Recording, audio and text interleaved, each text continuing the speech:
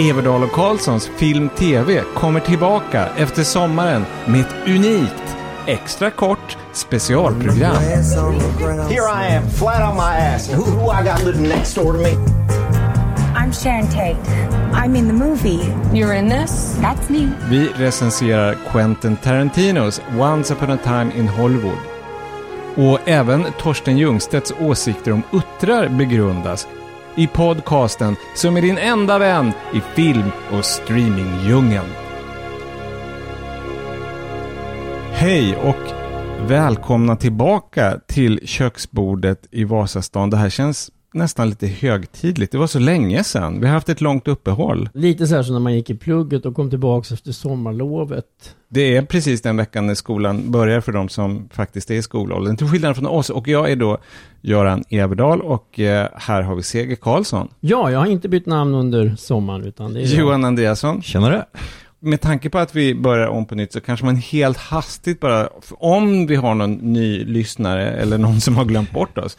Jag och du Seger, vi är så här gamla filmuvar, har recenserat film i massvis av olika tidningar och i SVT.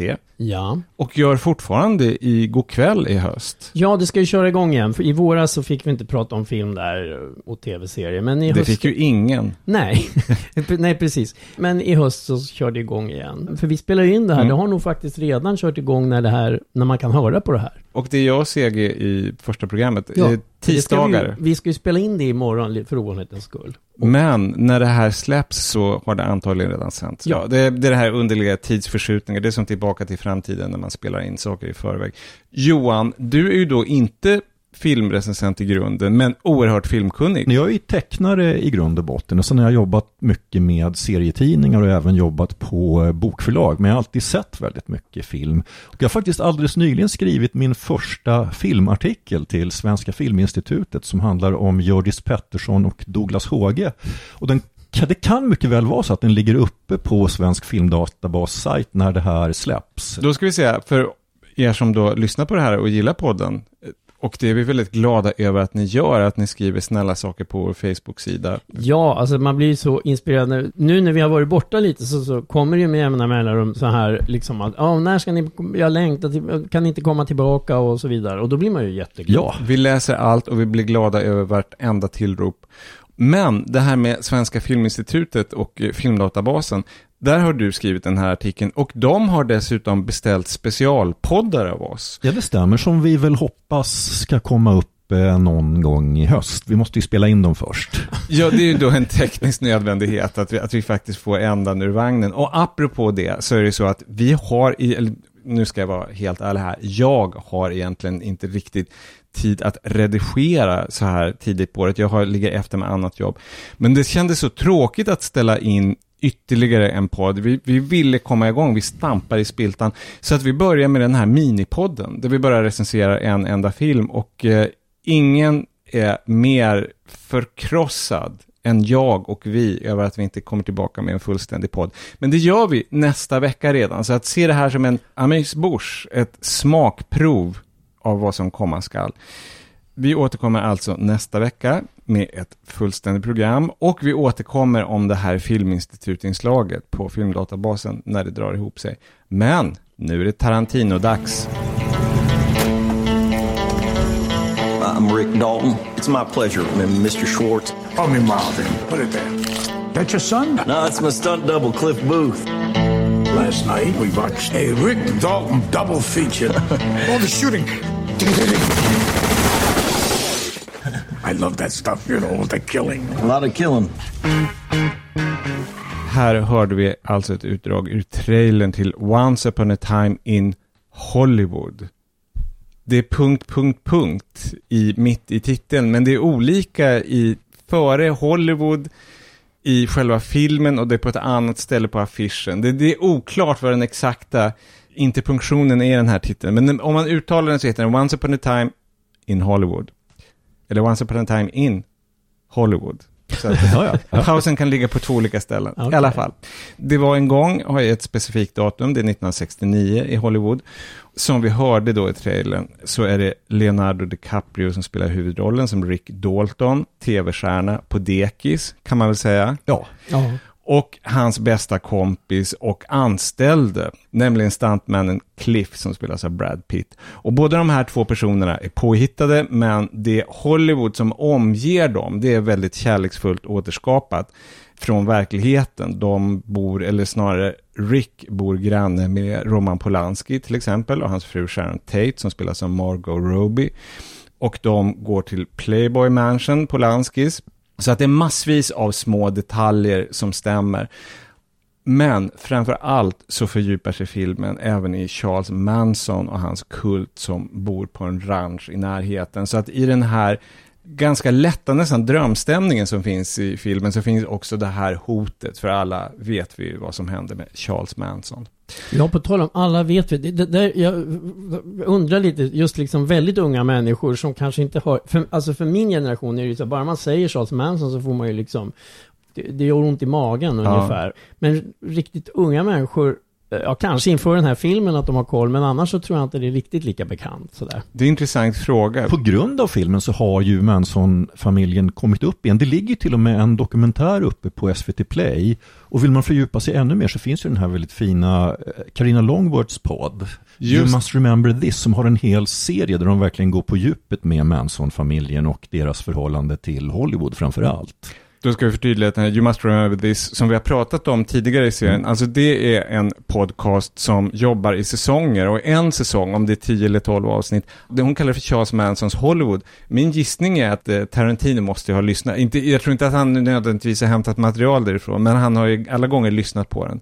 Den är väldigt omtalad. Men innan vi börjar prata mer specifikt om filmen så undrar jag, har ni någon speciellt förhållande till Tarantino, någon inställning? Johan? Alltså jag ser ju alltid fram emot hans filmer, och egentligen av 2 skäl. Dels därför att han är en sån duktig hantverkare, så de är ju nästan alltid underhållande vad man än tycker i övrigt. Men sen är det ju, i och med att man själv är filmentusiast, så är det så roligt att han så uppenbart är en person som älskar film. Sen så tycker jag att det är verkligen inte alltid det blir bra, och det är inte filmer som liksom så här berör mig speciellt mycket egentligen, men jag har för det mesta kul när jag ser en Tarantino-film. Ser Ja, alltså, det är rätt mycket jag kan skriva under på av det som Johan sa, men om jag bara ska säga min Tarantino, alltså jag har ju då på senare år har jag inte varit så förtjust i hans filmer helt enkelt. Det är flera stycken nu som jag inte har varit särskilt förtjust i. Mina favorit, naturligtvis så tycker också att det hänsynslösa, alltså Reservoir Dogs och Pulp Fiction, ja, jag gillar dem. Poäng för att du ser de hänsynslösa. Ja, naturligtvis. Men mina favoritfilmer av honom, det är dels Jackie Brown och dels Kill Bill-filmerna. Sen ska jag med det sagt ska jag säga att jag har inte sett om Kill Bill på länge. Så att, men när jag såg, då är Jackie Brown och Kill Bill, det är mina favor. Jag håller med om mycket av vad ni sa båda två. Det jag ska tillägga är att jag tycker att Tarantino på senare år, han har gått in i en sån här scen J.K. Rowling eller Lars Norén-fas när det känns som att han kan liksom inte sätta stopp. Och det finns ingen heller runt omkring honom som vågar sätta stopp på honom. Så att det blir väldigt långt och lite löst i hullet kan jag tycka. Framförallt Django hade jag väldigt svårt för. Ja, det hade även jag. Django Unchained. Ja, faktiskt Hateful Eight också. Ja. Vi fortsätter vidare till den aktuella filmen Once Upon a Time in Hollywood. Vad bara allmänt intryck? Ja, alltså, om jag bara säger ett enda ord, underhållande. Eller några ord, underhållande till 1000 tycker jag. Ja, jag håller med. Och jag som då har varit skeptisk till många av hans senaste, jag tycker det här är hans bästa på ett bra tag. För jag hade lite grann tappat hoppet, men fått tillbaka det. Alltså jag kan säga att mitt första intryck, alltså direkt när jag gick ut från bion, så också att, ja fan vad kul det var att se den här, men så tänkte jag, men jag tyckte att det var kanske väldigt lättviktigt, att det var kanske för långt och sådär. Nu har det hunnit, för mig har det hunnit gå en vecka sedan jag såg den, och jag tycker faktiskt, jag har tänkt på den mycket mer än vad jag trodde att jag skulle göra, och jag tycker nog bättre om den nu än direkt efter filmen. Och lustigt att du säger det. Du såg den på förhandsvisningen, jag och CG missade den, så att vi har sett den senare. Men för mig har den lite grann bleknat. Jag tycker att den börjar så oerhört bra, Once Upon a Time in Hollywood, när man får lära känna den här B-skådisen mer eller mindre, eller tv-skådisen Rick Dalton som spelas av DiCaprio, som är en väldigt, jag tycker det är ett fint porträtt. Han är en sån mänsklig figur, och det är liksom, han framstår som tuff i tv-rutan, men i själva verket så är det ju Brad Pitt, Cliff, som gör allt det farliga, och han själv är väldigt osäker och lite halvalkad och sådär. Bara ett fint porträtt av någon som går emot någon slags artistisk skymning, och den här tidskänslan är makalös. Alltså, det är ingen nyhet att Quentin Tarantino älskar Hollywood och filmer, men det här är ju första gången som det bokstavligt handlar om film, inte bara bildligt. Det här är ju en filmstudio verkligen, eller tv-studio som det utspelas i. Så att det är bara smaskigt och underbart. Sen måste jag säga, efter 45 minuter börjar jag tycka att det ska hända något. Jag tycker den är lite slapp. Det är den här sena Tarantino igen för mig. Här måste jag säga att jag förstår precis vad du menar, och jag hade tänkt, när jag sa sådär underhållande till 1000, så skulle jag säga att jag är väldigt medveten om, alltså det här är en film där han har inte killed någon av sina darlings. Nej, alltså, de lever i högönsklig välmåga. Ja, och jag har jättemycket invändningar med huvudet, att det håller på alldeles för länge, och det är många scener som är, en sån sak som, vi är väldigt, väldigt mycket som är bara att vi åker runt i Hollywood med Brad Pitt när han sitter i Ricks Cadillac och lyssnar på låtar, bilradio och kollar lite på tjejer och sådär. Och det händer egentligen ingenting. Då är grejen bara att jag inser, när jag sa så med huvudet, att det här är ju, det är verkligen otajt och allt sånt där. Men jag trivs så oerhört, så jag vill åka med på det där. Och jag förstår vad du menar, Göran, jag tycker inte du har fel. Men grejen är att jag kan inte stå emot att jag tycker det är så skönt och trivsamt. Det är precis samma sak för mig, att jag tänkte också när jag gick ut att det här var kul, men det var ju väldigt fluffigt. Men sen har jag märkt att det här har verkligen sjunkit in, och det är också en roligt, för att någonting som det ofta sägs om Tarantino är på ett sånt sätt att han har kört fast, att han aldrig utvecklas och sådär. Jag tycker faktiskt att han har utvecklats här. Jag tycker att då de första, om man säger väldigt grovt, 2 timmarna av filmen, så gör han faktiskt, alltså det är en mycket om man säger ljusare, trevligare, alltså jag tycker det är en sida av honom som man inte riktigt har sett, att han kan skildra folk på ett sånt kärleksfullt sätt.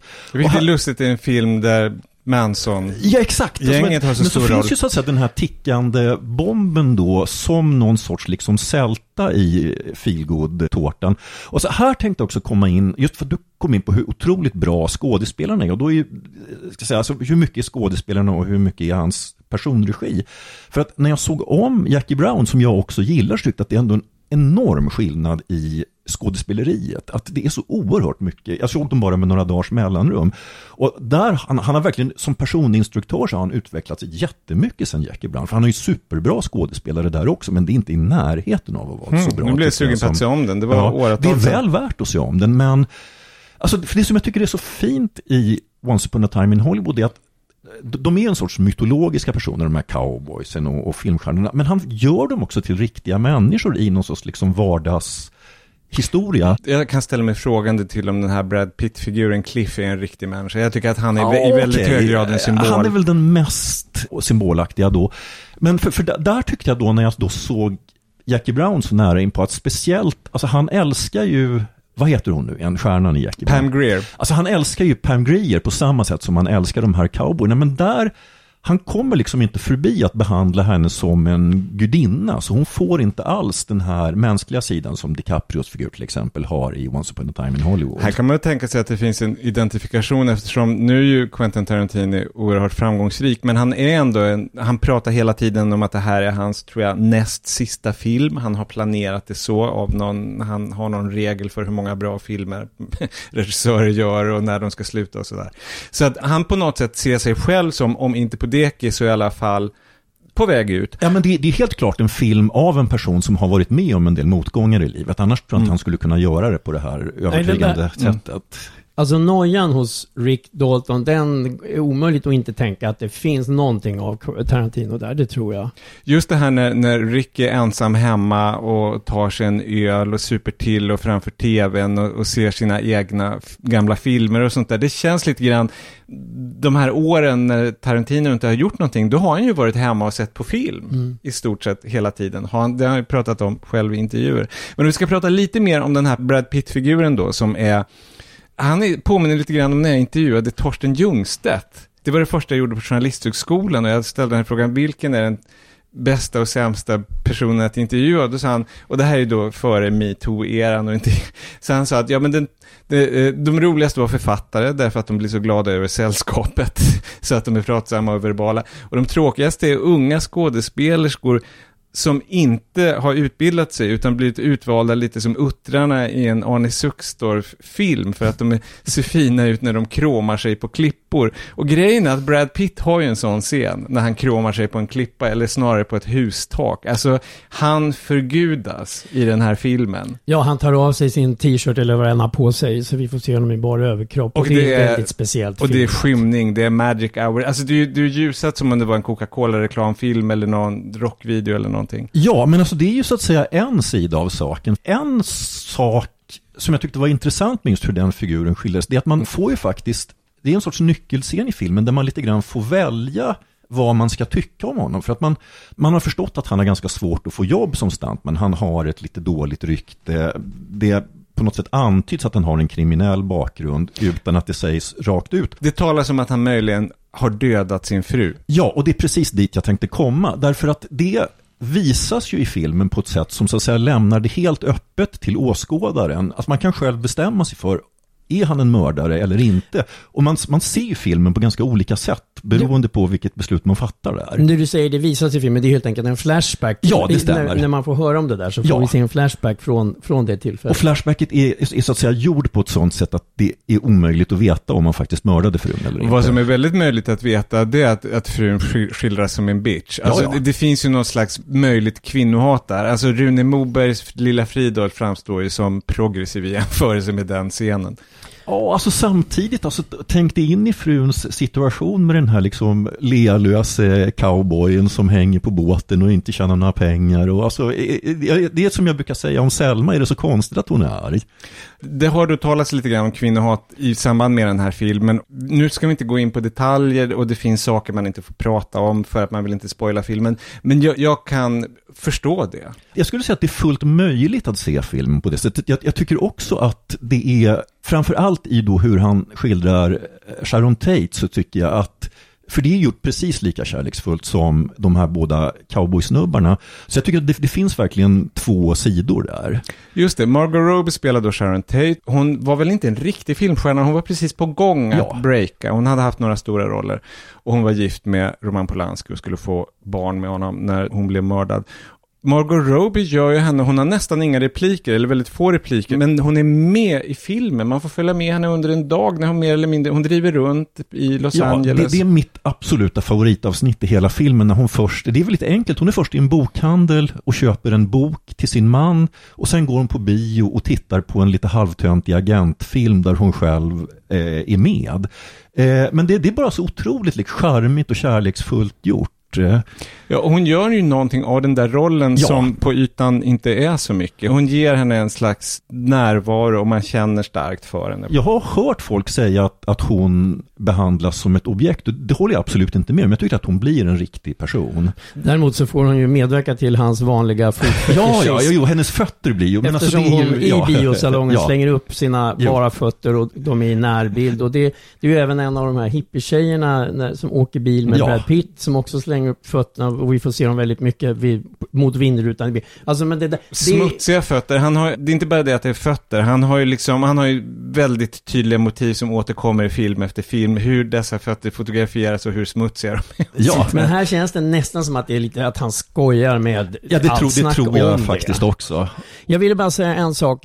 Och det är att jag tycker det är en liten fin scen, ni kanske tycker den är bara fånig, men med den här lilla tjejskådisen som ska vara 8 år som... Apropå personinstruktion, för det är ju fantastiskt. Ja, alltså det är hon som spelar det är Julia Butters heter hon, och hon har alltså en scen med Jake, alltså Leonardo DiCaprios figur, de ska vara med i samma film. Och den scenen, där finns också med, tycker jag, det här att han är så lysande på att skriva dialog som han har varit ända sedan början.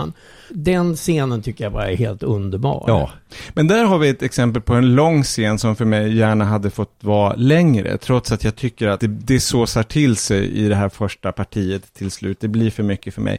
Men i det fallet så är just den här scenen mellan barnet och den vuxne som inte alls är släkt eller vänner eller någonting, utan bara två proffs i olika stadier av sina karriärer. Det är liksom så fint, och det får mig att sörja lite grann. Jag läste för länge sedan en intervju att det här måste ha varit efter, runt Pulp Fiction ungefär.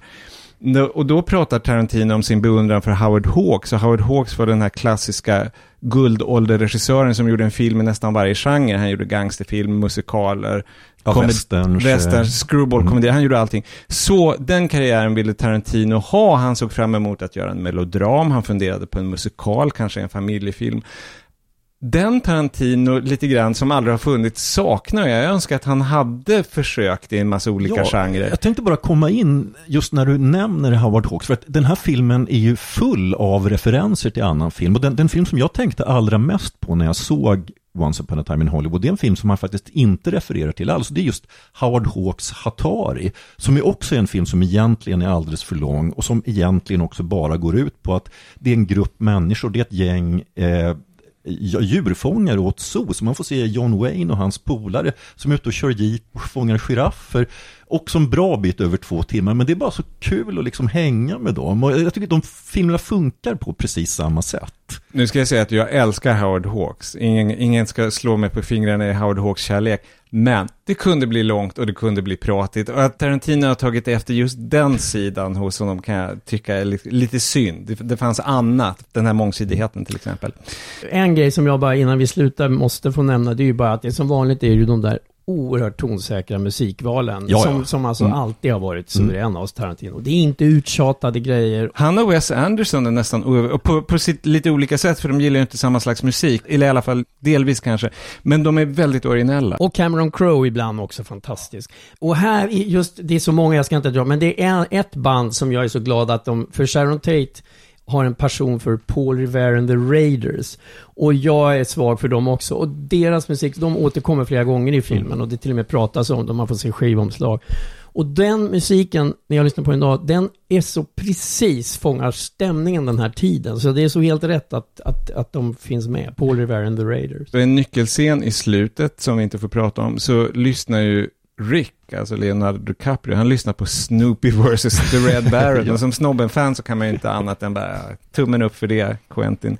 Sen finns det ju bland alla de här detaljerna, det är som ett korallrev av små referenser och ljudklipp och affischer i bakgrunden. Det tar liksom aldrig slut, de här referenserna till de här månaderna 1969. En sak som jag tycker är härligt, jag tror att det är Roman Polanski eller om det är flera personer i filmen som lyssnar på Robert W. Morgan. Ja, gammal favorit för både dig och mig, eftersom det finns en sån här serie cruising-skivor där det liksom varje skiva är en radiostation en viss dag, eller vad ska jag säga. Ett visst år, det finns 61, 62 fram till mitten på 70-talet tror jag. Och på den som är 1965 så är det Robert W. Morgan som jobbar på 93 KHJ. Robert W. Morgan. Och så kallar hela tiden Los Angeles för Boss Angeles. Och det är ju med här i filmen, det kommer flera gånger. Är det han där man kan ringa in och bli Morganized? Ja, han kan, om man kan svara rätt på en fråga, då blir man adlad, man blir Morganized. Barbara? Right. Yes. Zap! You're Morganized. Robert W. Morgan, 93 KHJ. Tyvärr så är det inte med i filmen att man blir Morganized, men vi kan väl Morganiza Quentin Tarantino, även om ni är lite mer entusiastiska än jag. Apropå det, ska vi ju sätta betyg på filmen. Seger, vad säger du? Ja, från mig blir det en 4. Ja, 4 här också.